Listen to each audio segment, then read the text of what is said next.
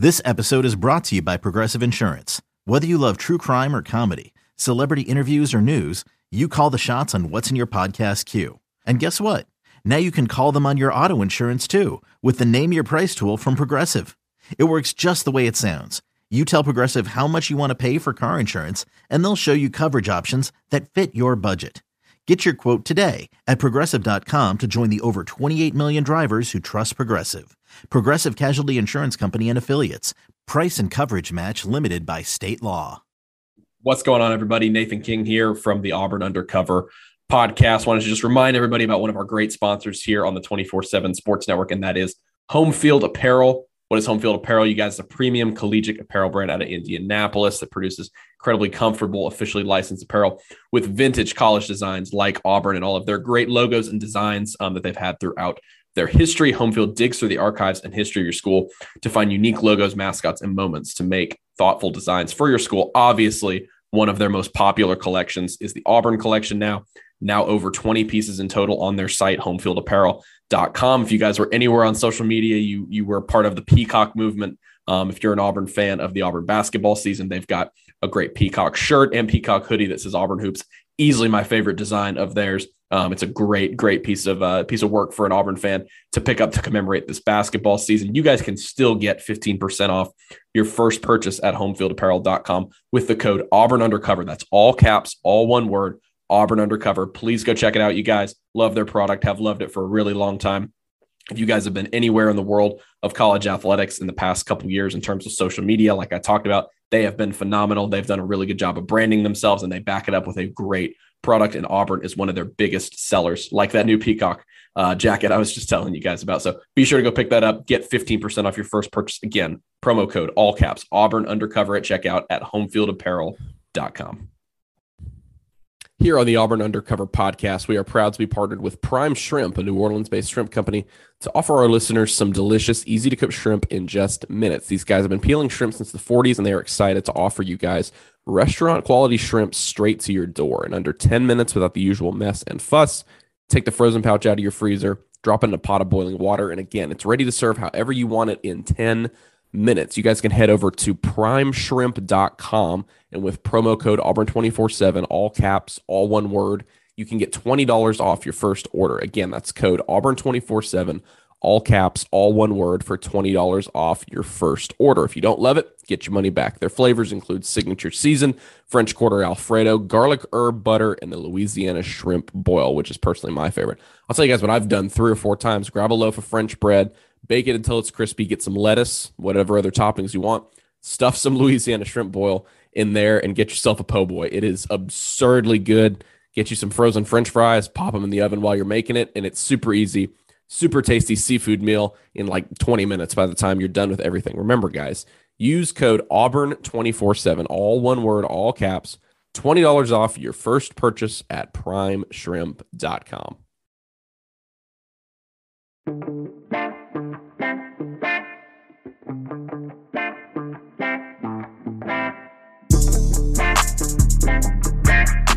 Welcome back, everybody. Another edition here of the Auburn Undercover podcast on the 24/7 Sports Network.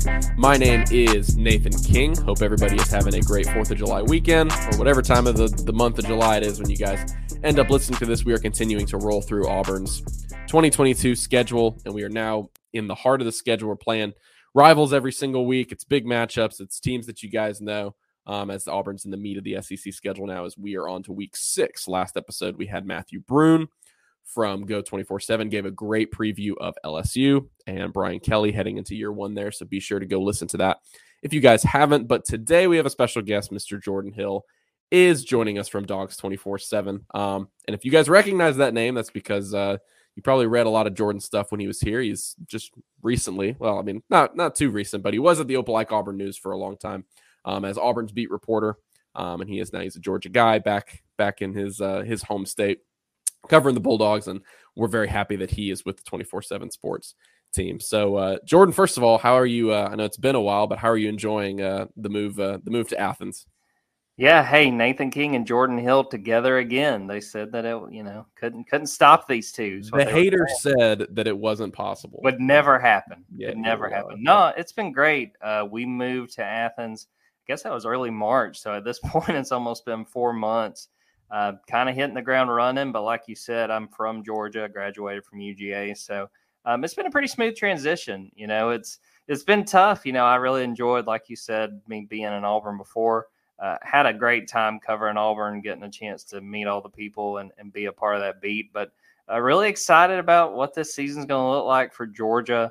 Coming off, obviously, a national championship, no shortage of storylines, and I think it's going to be a really interesting year. We will, of course, get to that first. I know that we go through all of these, and this is the first one where I really feel like I think half of the Auburn fan base probably is at a point where they're interested in every team. They obviously want to learn about what Auburn's 2022 opponents look like. Georgia is probably the first team we've gotten to here where you're about to sit here and talk very glowingly because they are the defending national champions. And some people will probably tune out because they hate Georgia. That's totally fine. We come to expect that from this and the Alabama episode. But I am really interested to hear about what the Bulldogs look like coming into 2022. But we'll start, of course, with last season. Jordan, I guess just, it's been a few months, like you said. We watched the national championship game together in Auburn when you were obviously close to getting ready to go to Georgia.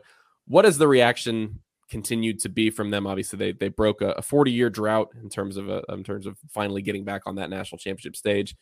It was really big in terms of getting over Alabama. I guess just when you look at all of those accomplishments for UGA, is it still buzzing in that direction? How much momentum, recruiting and every single facet, how much momentum did that give them? And I guess how much of a weight in terms of people you talk to around the program does that lift off their shoulders, particularly the Alabama thing, because that was a team they just couldn't get over, and it felt like they had to get over them if they were going to win a national championship, and that's exactly what they did on that stage.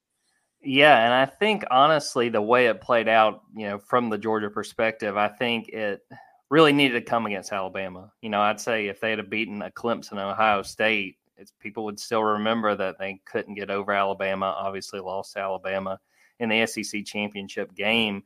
I think that mattered. I think, from what we heard during the spring, talking to players, they were really honest about, a lot of these guys too, especially the guys that grew up in Georgia.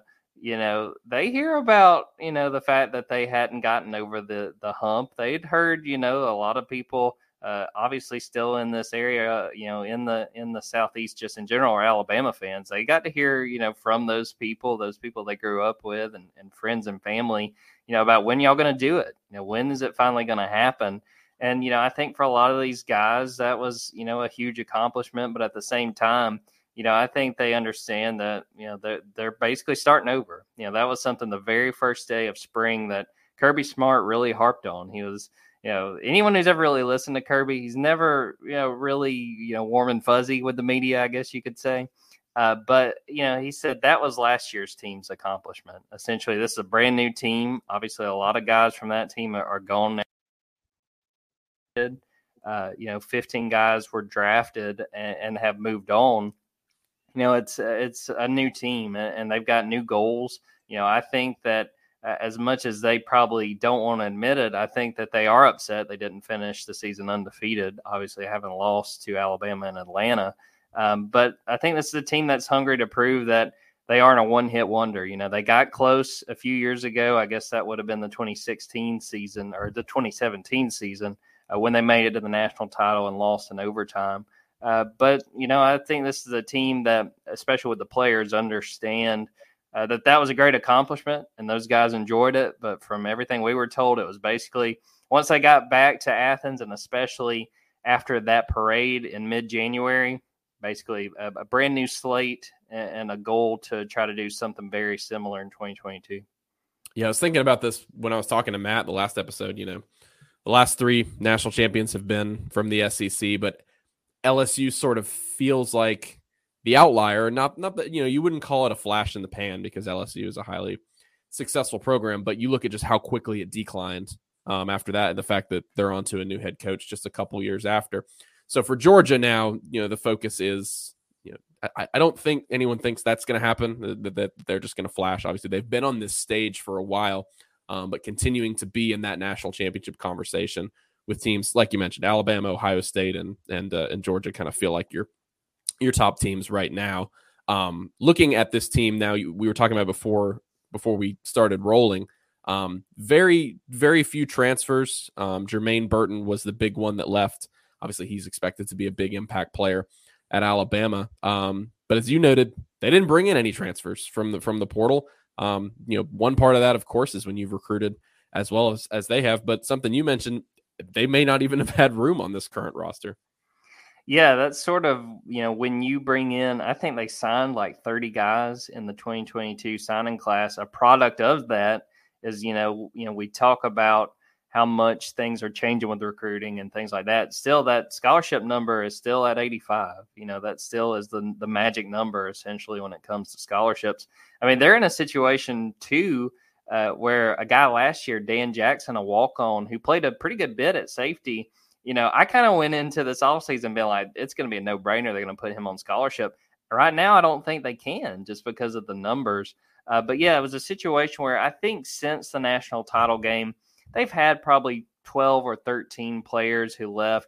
And most of those guys were reserve guys. And most of those guys weren't guys you expected to play. There were a few exceptions. Latavius Brini, I think he wound up at Arkansas. The big one, like you said, was Jermaine Burton. I mean, he was among their wide receivers, was their lead receiver last year. Brock Bowers, the tight end, was the guy who led in yards and touchdowns. But Jermaine made a lot of plays, and losing him, and not only losing him, but losing him in conference, I think can't be overstated. I think that's a huge loss. I think he's got an opportunity at Alabama to be a big playmaker, and losing a guy like that, it really puts a lot of pressure on Adonai Mitchell, a guy who made a huge catch in that national championship game. I mean, looked like something out of a video game to make one of those touchdowns in the fourth quarter.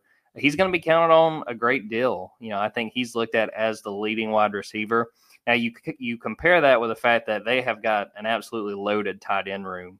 I mean, Eric Gilbert, along with Bowers, Darnell Washington, who, a lot of people haven't talked about Darnell, and he's like 6'6", 6'7", and has made plays, was a huge pickup from Nevada a few years ago when they signed him. And then they've got a 4-star in Oscar Delp at tight end. They have options at receiver. Losing Burton hurts, but they've got a considerable talent still. And they got a lot of options at wide receiver besides Mitchell. One of the really intriguing things to me is just figuring out who is going to kind of lead the way in that receiving core and, what they're able to do with Stetson Bennett this fall. Speaking of Bennett, there was obviously speculation as to what his decision was going to be after this season. Georgia gets him back. It's great to get yourself, obviously, a national championship quarterback returning on your roster. And I think I don't know about if squashed is the right word, but he definitely, gained even more confidence if fans didn't already have it in him with that national championship performance. I mean, I'm not sure Georgia wins that game without, some incredible throws by him in that game. So maybe he has elevated himself from former walk-on game manager, you have a generational defense, to a guy that is the heart of your offense in terms of pushing the ball downfield in the passing game. Has that completely changed for UGA and the fan base? How much confidence is there in Stetson Bennett? And I guess what was the reaction when he decided to return? I think that there is growing confidence with him having played the way he did. I can't help but think, had it been the other way, had Alabama won that game, even if Stetson played the way he did, there would have been questions. There would have been people saying he can't do it, which, as someone who grew up and like I'd mentioned before, went to Georgia, there were conversations, not quite to this level because Stetson was a walk-on, but, guys like Aaron Murray got the knock of, well, he can't win the big game. That would have followed Stetson. And I think that the fact that he, not only that he played as well as he did, they win the national championship. But I think this spring was big for Stetson. And it's something he talked about a great deal when we had a chance to talk to him. This time, last spring, spring of 2021, this was a guy that was getting third team reps during spring. And you think about how valuable, really getting to be that number one guy. This was his first spring where that was the way things played out. He was clearly the guy. Their backups played really well based on everything we heard and then even what we saw at G-Day. But Stetson was the guy. So this was the guy that was working with A.D. Mitchell. This was the guy that was working with Brock Bowers. It wasn't a situation where you get into the season 2 games in and your starter gets hurt and, okay, we got to get this guy in the game and he's going to have to figure this thing out on the fly.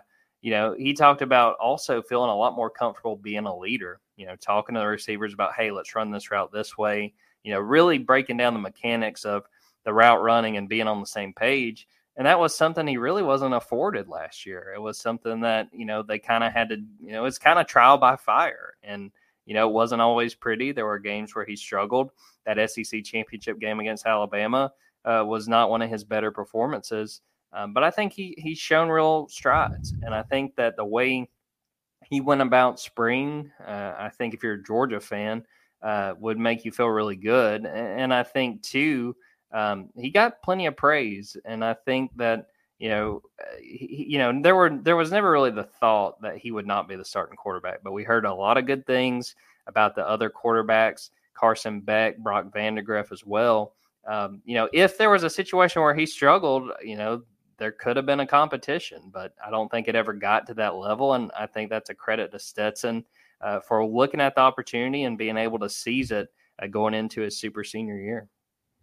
What about the rest of this offense do you like this season? I know looking at their statistics from last year, the running game loses a lot of production, but you've got a guy in Kenny McIntosh that you probably still feel pretty good about.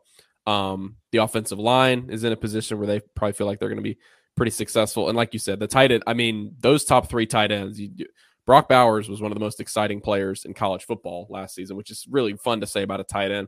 And then people forget about Eric Gilbert, but dude was one of the most sought after recruits in the country 2 years ago. And now he's obviously on his third SEC school. What do you expect out of this offense this coming season? I know they lose some guys at receiver, but you just talked about Bennett, another year under his belt. They're always going to have a lot of talent at running back, always going to have a lot of talent along the offensive line. Is there anything different you'd expect? Do you expect a step forward, a step back? What do you think you're going to see out of this offense as the season progresses? I think they have a chance to maybe not so much take a step forward, but be kind of more of what gets attention about Georgia. Because obviously, even going back to when Kirby was hired, we all know that defensive-minded coach, defensive coordinator at Alabama, and year after year, obviously, with good reason, when you talk about Georgia, it's been the defense. And you're coming off of 2021 when that defense made an argument to be one of the greatest defenses, at least in the modern era of college football. I think this offense was really productive. If I'm remembering right, they were averaging something like 38 points a game last year, which obviously is no small feat. I think this offense has a chance to kind of showcase the skills. It's just a matter of in some of these positions, guys stepping up, like running back. You lose James Cook and you lose Zamir White. You need a guy like Kenny McIntosh, a guy that I've seen a lot of people looking at the 2023 draft thinking he has the potential to be one of the top running backs taken because he's such a good pass catcher. I don't think on any pass he was targeted last season, he had a drop. And they've really used those running backs to great effect, especially in the passing game with Stetson. I think it's a matter of guys like Kenny McIntosh and Kendall Milton, another running back too. Those guys stepping up. I think it's a situation too on the offensive line. They feel pretty good about what they have coming back. Really, the only question of the 5 spots is that right guard. Tate Ratledge, who would have been the starter last year, he gets hurt in the Clemson opener. Warren Erickson plays most of the season, and then in the championship game, he gets moved out. They kind of, pick and move some guys around to sort of settle that offensive line. Erickson's back. He's kind of competing for that spot. There's a few guys. Devin Willock's another guy. I think if they can get guys, like we said, some of those playmakers at running back to step up, some of those receivers along with A.D. Mitchell to kind of stand out, and if they get a clear starting right guard, whether it's Tate Ratledge coming back from that injury or one of these other guys that we got to see during the spring, I think this offense is in pretty good shape. And they locked up Todd Monken, the offensive coordinator, this offseason. They made him one of the highest paid assistants in the country. And I think that speaks to what they think this offense can be. And it's just a matter of if this can kind of sort itself out with the battles that are still going on. And if some of these guys can really rise to the occasion. I believe when I looked at it, when I was looking at Auburn coordinators' salaries for this season, Monken is the top paid assistant in the SEC, right? Because of that bonus. I think so. Yeah, he's making $2 million. Yes, I believe so. Yeah, and so like you said, it's it's all relative when you look at what Georgia's offense has been. Last season, like you said, generational defense, one of the best defenses of the modern era. Arguments will be made for years about them and 2011 Alabama as kind of defining the past couple decades. But Georgia had the number 9 scoring offense in the country. So, it was no slouch on that side of the ball, but you just look at, they were so dominantly number 1 on the opposite side that it sort of took a backseat. And then you talk about the SEC title game with Stetson Bennett, things like that. People, would turn their noses up at the offense occasionally, but they've got a big standard to fill this season because top 10 scoring offense. I know they were top 10 in a lot of efficiency categories, but it is that defense. And we'll talk now about Georgia's defense from last season. They obviously set a record for NFL draft picks, helped mostly in part because of that defense. And they, the number 1 overall pick was a guy on that defensive line. Obviously, Jordan Davis was a guy who got Jordan Davis, a name close to your heart. Yes. Got a lot of Heisman type buzz, sort of a Derek Brown at Auburn. You kind of compare those seasons there. But they've got Jalen Carter, who is getting similar hype along the defensive line.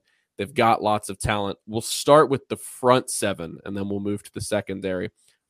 Is it Jalen Carter and Nolan Smith, the big leaders there in terms of that front line and the second line at linebacker? And I guess, how are they, there's no chance you're going to reload in that same fashion and have the same, great defense that you had last year. But what are kind of their plans right now to be able to at least punch up and attempt to, have the number 1 defense in the SEC again? Yeah, I think this is going to be a great case to really see. Obviously Georgia has routinely brought in some of the top signing classes these last few years.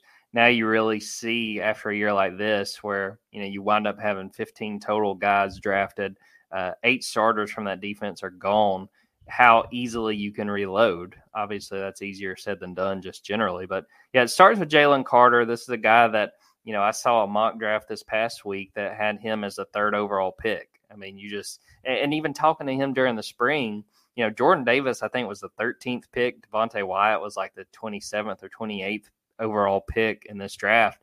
And these guys are telling Jalen, you need to work really hard because we think you can be better than us. And I think, that speaks volumes, not only of those 2 guys to say that to a teammate, but that backs up everything we've heard about Jalen Carter. I can remember, going to the start of that playoff run last year, the Athletics' Bruce Feldman really looked at Jalen and said, Jalen Carter is the guy that coaches are telling us, this is the guy we're really worried about. Obviously guys like Jordan Davis and Devontae Wyatt matter, but Jalen is just that kind of freak. And I think based on what we saw during the spring and the way he kind of, attacked, the work that was asked of him and the way he tried to take advantage, I think that he's in a really good position. I think he's going to be a defensive tackle that's going to cause a lot of havoc. And I think the thing that interests me, because really the 2 known commodities at this point between the front 7 is Jalen Carter and then Nolan Smith, who you mentioned before. Really good outside linebacker. I think when he came to Georgia, I think he might have been the number 1 overall recruit. He's been a really productive outside linebacker. He's a guy that some people thought might have gone pro last year. He talked about that, he was excited to come back to Georgia, and, he believes in what Kirby Smart is, selling and his message. But he said, Mom wants me to get a degree, so I'm coming back to Georgia for another year, get my degree, and have a chance to be really productive. I think he's got a big opportunity. And those 2 guys are sort of the guys we know that have played significant roles before. Obviously, a guy like Jalen is expected to do a little bit more since some of those guys have moved on. But the question is the guys stepping up around them. And we've gotten a little bit of sense of that, specifically inside linebacker. Oh my God, Nakobe Dean, Channing Tindall, Quay Walker, those were all, I think they were all drafted in the top 3 rounds. You got to try to find people to step up in their place. And the guy that has really risen to the occasion, probably more so than anyone on either side of the ball, is Jamon Dumas Johnson, a guy they call Pop. And we said, why do you guys nickname him Pop? And it's because the way he hits at practice. He said, Nolan Smith told us he's always popping. You always know where he is on the field. This is a guy that obviously, with how deep they were at inside linebacker last year, he played sparingly, but when he got on the field, he made plays. That second game against UAB, he had a sack, he had a pick 6. Once the game was pretty much decided and they had some of those reserves in the game. they need guys like Jamon Dumas-Johnson to rise to the occasion to fill those holes. I mean, if you think about if you watched Nakobe Dean at all last year, I mean, it looked like you were playing a video game and you were looking over at what the opponent was going to call. I mean, he just had I think specifically there was a play against Kentucky where he read a pass out in the flats. I mean, it looked like someone had told him, specifically, it's coming right there. He just did that so routinely and made that such a habit that when you lose not only the production a guy like that brings, but just the football IQ, the ability to get his teammates where they're supposed to be. There was a really was kind of become a famous moment during that national title game where Nakobe got on to Channing Tindall because they had kind of had a miscommunication. It was in that second half, I think it was a point when Alabama was down on the goal line trying to score, and Nakobe got all over Channing for not being where he was supposed to be. But there was that understanding between each of them that, what Nakobe was telling his teammate was right. And then they kind of come back, and then the next play, there's a big sack that forces an Alabama field goal. You lose a player of Nakobe Dean's caliber, that's huge, but also just a teammate that these guys knew would get them in positions to succeed. I think that's a loss that is really, really tough to fill. They've got talent to do it. I'm just really intrigued by how smoothly that transition goes, even, really at the beginning of the year. What these guys who are asked to play bigger roles, what that looks like, how comfortable they are doing so, and just how smoothly it happens. Because for Georgia, they're starting the season against an Oregon team that, albeit, has a lot of changes, but this team won 10 games last year. This is not going to be a walk in the park where you just, mark that it's going to be a W, because if things aren't done smoothly and if there are issues specifically on that defensive side, it could be a really long day in Mercedes-Benz Stadium. Yeah, you can't necessarily quantify the type of leadership and IQ that you can get with some of these players. I mean, the recruiting class, obviously, you hope that when you bring in top recruits like that year after year, that you're going to find a guy like that who's able to be a quarterback of the defense, and then be a true middle linebacker. So it'll be, like you said, it'll be interesting to see. And I know Jordan Davis was obviously vocal leader, big personality there on the defensive line. And we know from covering Auburn, when you have a guy like that, like a Derek Brown or Marlon Davidson on Auburn's side, usually leads to a lot of success when you can be disruptive up there and obviously have good communication with your linebackers. The secondary, correct me if I'm wrong, it seems like maybe they, in terms of returning production, are in a bit of a better spot than everywhere else, just because of Keely Ringo, obviously could be the top cornerback taken in next year's draft, had that big pick 6 against Alabama. And then Chris Smith at safety is a big returner as well. Do they expect that maybe, I know they've recruited at defensive back, they've recruited obviously really, really well. Do they expect maybe they can take a step forward there, or what does that position group sort of look like in the defensive backfield? Yeah, there's really a lot of promise, and I've seen, some of the outlets. I think Phil Steele has Georgia's defensive backs as the top in the nation, and a lot of that starts with Keely Ringo. Obviously, he ended the year with that 79-yard pick 6 that officially sealed the championship game. He's a guy that was a 5-star that, he last year was his first year playing after he had shoulder surgery his true freshman year. And then you bring back another super senior in Christopher Smith, a guy that's got a lot of talent. And I think he was second on the team in interceptions last year to Darion Kendrick, who was a pretty big loss as far as corner, a guy they picked up from Clemson that's now with the Los Angeles Chargers. They feel pretty good about filling his spot.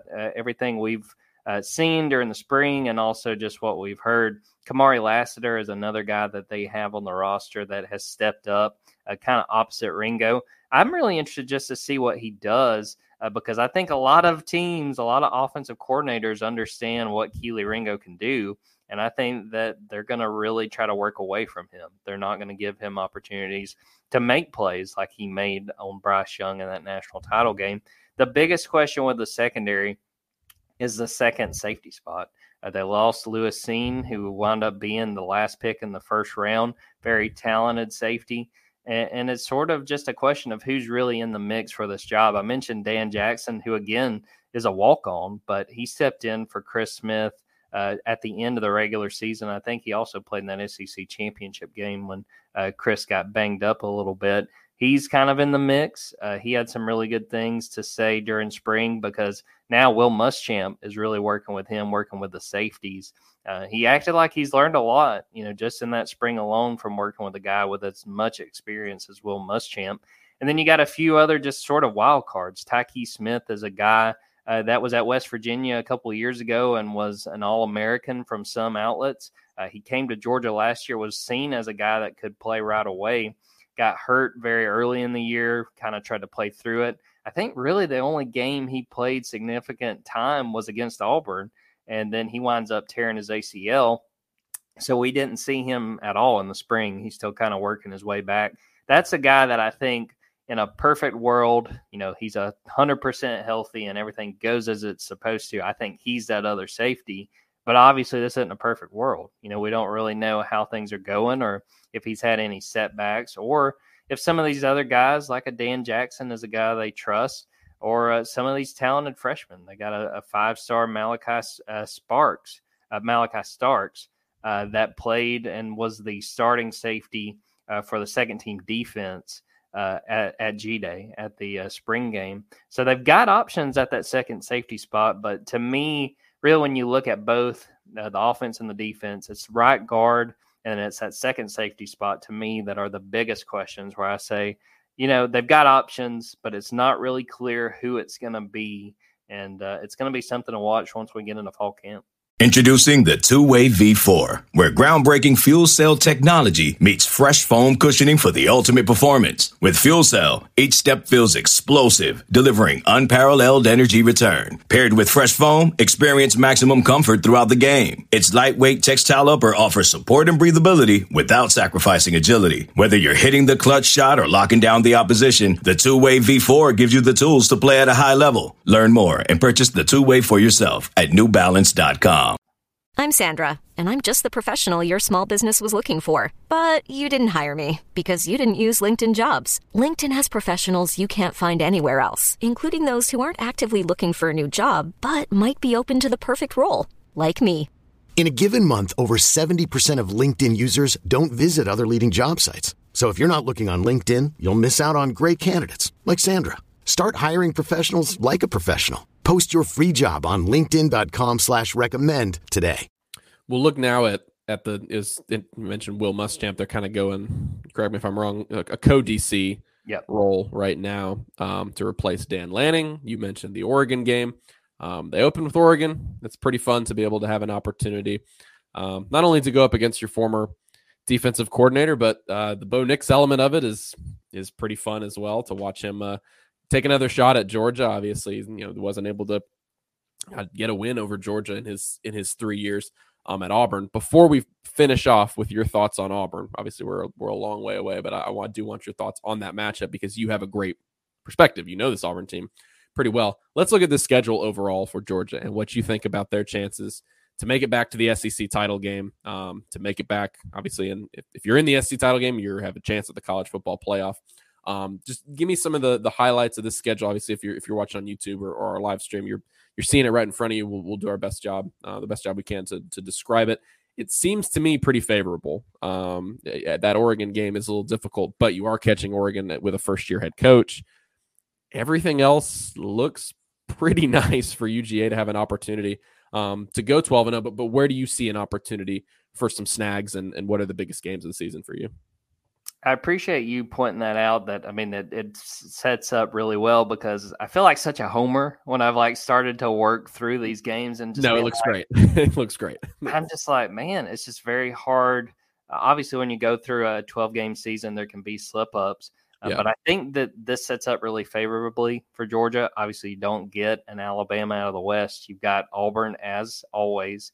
And then you get Mississippi State, who I think could be a dangerous game. I kind of wrote a story on Friday and kind of pointed to that as the trap game just because where it is. Looks like it to me, yeah. Where it is coming toward the end of the season, the fact it's on the road, that's a game that really, really stands out to me.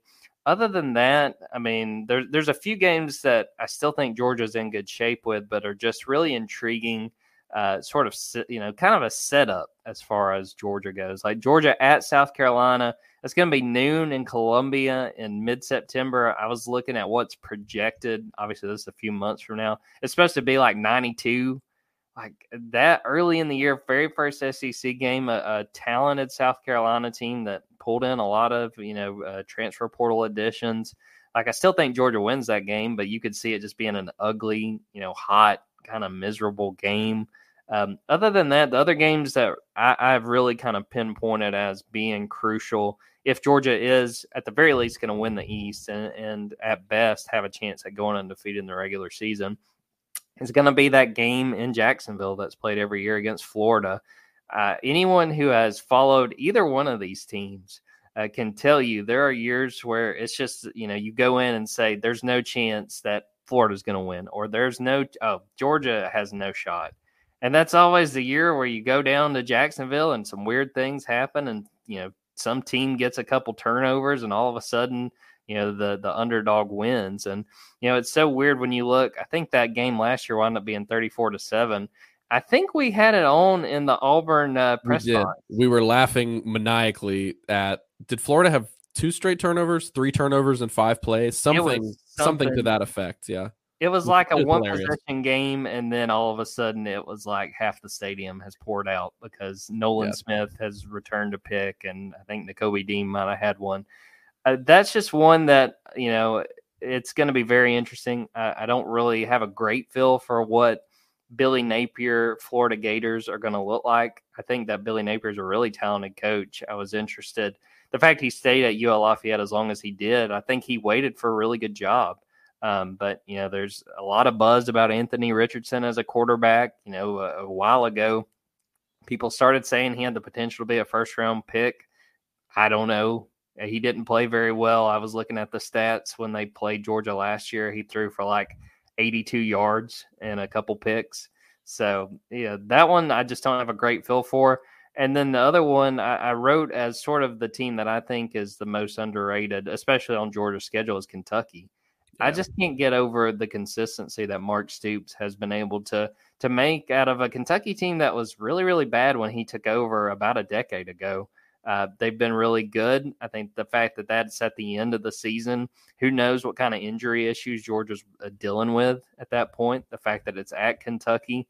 I think really, I haven't sat down and gone through all the games for all the teams. I think Kentucky has a chance again to be that second team in the East. I think their schedule is pretty favorable. Yeah. Yeah. I mean, I think they have the talent. I think that, Will Levis is a really good quarterback. I think it is a pretty big blow that they lost Liam Cohen, a guy that I think was a really good offensive coordinator. He goes back to the NFL, to the Rams, but then they hired the 49ers quarterbacks coach. So I think they're kind of just trying to keep it clicking. I think Kentucky's kind of a dangerous team. And again, when you've gone through such a long season, who knows what kind of situation Georgia's roster's in at that point. But those are the games to me. And again, I'd mentioned that Mississippi State game. Those are the ones that really stand out to me as truly games where you go, I mean, I still think Georgia wins, but those could be really challenging games. And it could be a situation where, you're watching another game and you're seeing upset alert on the bottom of the screen. Because some of these teams, I think, especially where these games fall, could really put up a fight against Georgia.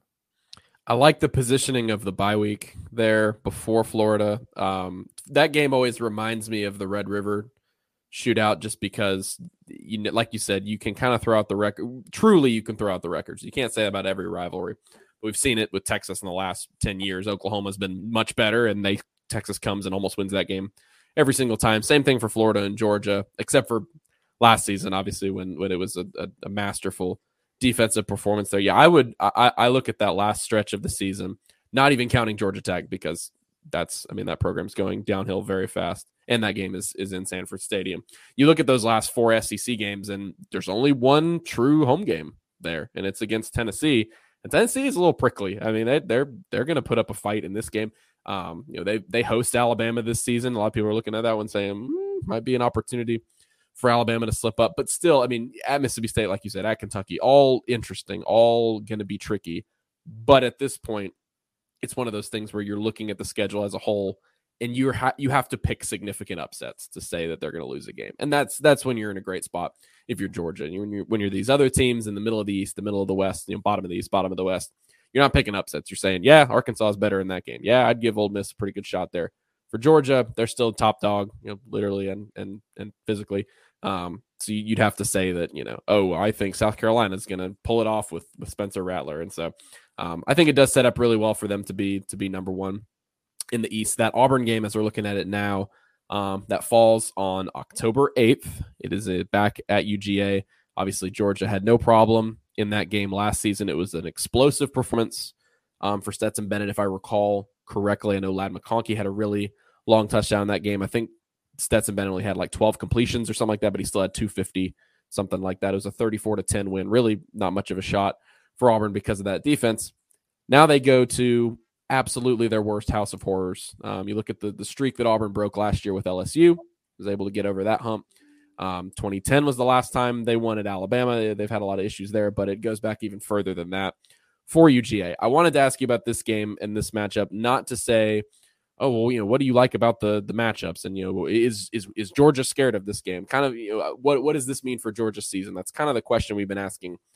The LSU, writer who came on, we talked about that with Penn State. What does it mean for the trajectory of the season? I don't really think that's valid here with Georgia, because for them, it's kind of just another lower tier opponent that comes into their house. I want to ask you, because you have great knowledge of this Auburn roster, what are some breaks in the armor that you think Auburn, even if you're having to go in an upset route, even if you're having to go out of left field a little bit, what are some areas where this Auburn team very well, saying, okay, if they do this, if they do X, Y, and Z, which I know they're capable of doing, they can keep this game close and go into the fourth quarter, whether it's Calzada at quarterback, whether it's Robbie Ashford. We know it'll be Tank Bigsby at running back. We know this defense is pretty solid, should be in the upper group in the SEC. What do you think Brian Harsin and the Tigers, when they go, again, to a place they've had very, very little success in recent memory, what do they have to do to keep this thing close, given what you know about this roster and what they look like heading into the season? To me, what immediately comes to mind is that Auburn's defense has to have an Alabama or like the Iron Bowl 2021-esque kind of performance. I think that the key to Auburn having any kind of shot is to really rattle Stetson Bennett, whether that's bringing pressure, whether that's causing turnovers. I feel like that is the key for the defense to play really, really well. And then, on the other side, the thing that really just stands out to me, I just think that Auburn's going to have to find a way to get Tank some running room. I think that, again, Jalen Carter and Zion Logue's another guy that's probably going to be the nose tackle. I think those are talented guys. I feel like if you're put in a situation where, there's a lot of time last year when I'd look at some of, the box scores from Auburn and seen, Bo Nix throw 50, whatever, however many attempts he had, and just been like, man, that's just way too, that just isn't going to work. I don't think you're going to want to be in a situation where if it's Zach Calzada or Robbie Ashford, whoever it is, that you're wanting to throw the ball all over the field, because again, we talked about how good this Georgia secondary looks like it's going to be. I think if you're going to, really try to test a guy like Keely Ringo, you may not like what the result is. I think it's got to be a situation if we are looking at the game after the fact and saying, wow, either Auburn pulled the upset or Auburn kept it really close, sort of working our way back and kind of reverse engineering how they get there. I feel like it's just a big game from Tank Bigsby and probably also Jarquez Hunter. I think it's a situation where they figure out how to really test, which is still, I guess that's a little bit, probably a month into the season. Maybe you find some holes in this defense that's still trying to figure out some things. Maybe it's just a situation where, it's not come together as quickly as Georgia wanted it to. To me, that's what it boils down to, is I feel like the defense just has to do a really good job, if not causing turnovers, then just really thwarting what Georgia really wanted to do. And then I feel like it's got to be the run game, just Tank really showing out again, kind of being back in his home state. Obviously, he grew up not far at all from Auburn, but getting a chance to show out and, really try to break a streak that I don't know about you, Nate, that I was 11 years old the last time that Auburn won in Athens. It's going to be a tall task, and I'll be really interested just to see what the game plan kind of looks like on both sides. as they try to come into Athens and pull up a big upset. Yeah, if you look at what they've done against Alabama since their last win in Tuscaloosa, I think Alabama's averaging 45.6 points per game when they play there. Since Auburn's last win in Athens, in all their losses there, I think it's like 27.2 for UGA. So it's not necessarily, and you can cover in the team for a few years. When they go to Athens, yeah, they lose handily, but really it's like 24-6 or 21-7. Something like that. I mean, Georgia hasn't, obviously they didn't play there last year, and Georgia came to Jordan-Hare and dropped 34 points in an explosive performance like we talked about. But in recent memory, this game has been lost because Auburn has been able to do I think they went, 2 straight seasons they didn't have a touchdown there in Athens. And so there was that one year where they didn't convert a first down the entire second half. And so if you can solve issues like that, with this offense in year 2, for Brian Harsin, you should have, like you said, a good opportunity, and then keeping things close. Not a lot. It was the 2020 game there, which was the first one that was like mid-season. It looked like it was, I think, wasn't it 21-0 like beginning of second quarter? I think so, because that was sort of Stetson's like, hey, I don't suck, I can play. Right. Yeah, that was a big coming out party for him. That one looked like it was going to get way out of hand, and then I think that one ended up being 27-6, something like that. Auburn kind of reeled it in and kept things close down the stretch. But you can't allow that to happen because this Auburn team, as it looks right now, doesn't have a lot of firepower, I think, in a road environment like that to be able to keep up. So I definitely wanted to get, I'm sure our listeners really appreciate that. Again, how many years were you on the Auburn beat? So I was the primary guy on the beat for 2 years, but then I think there was 2 other seasons where I was, helping, doing sidebars. I went to all the home games in those years, but then there were 2 years where I was on the beat. Yeah. So Jordan definitely knows what he's talking about when it comes to this Auburn team. In the last full football season you covered was at Auburn, and now heading into, it's year 1 of the Jordan Hill era at UGA. And so we're obviously very excited for Jordan. We're excited to loop back around in the fall. That's obviously one of the biggest games of the season for Auburn.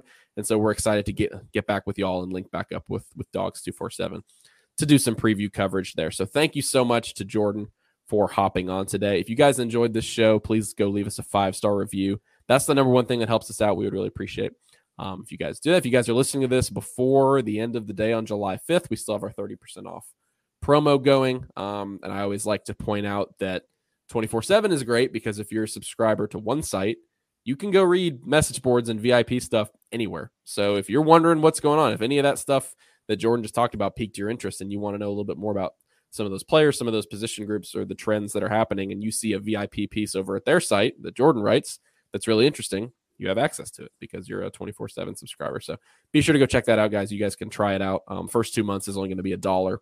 Give it a shot. If you like it, great. Sign on. If you don't, we won't kick you off the podcast. You can keep listening here because the podcasts are free. So thank you guys so much again for watching today. If you guys enjoyed it, please 5-star review. The intro and outro music is by Beats by Mordecai. You guys can follow him on Twitter, SoundCloud, and Instagram. And until the next episode, everybody have a great 4th of July weekend, and we will talk to y'all later.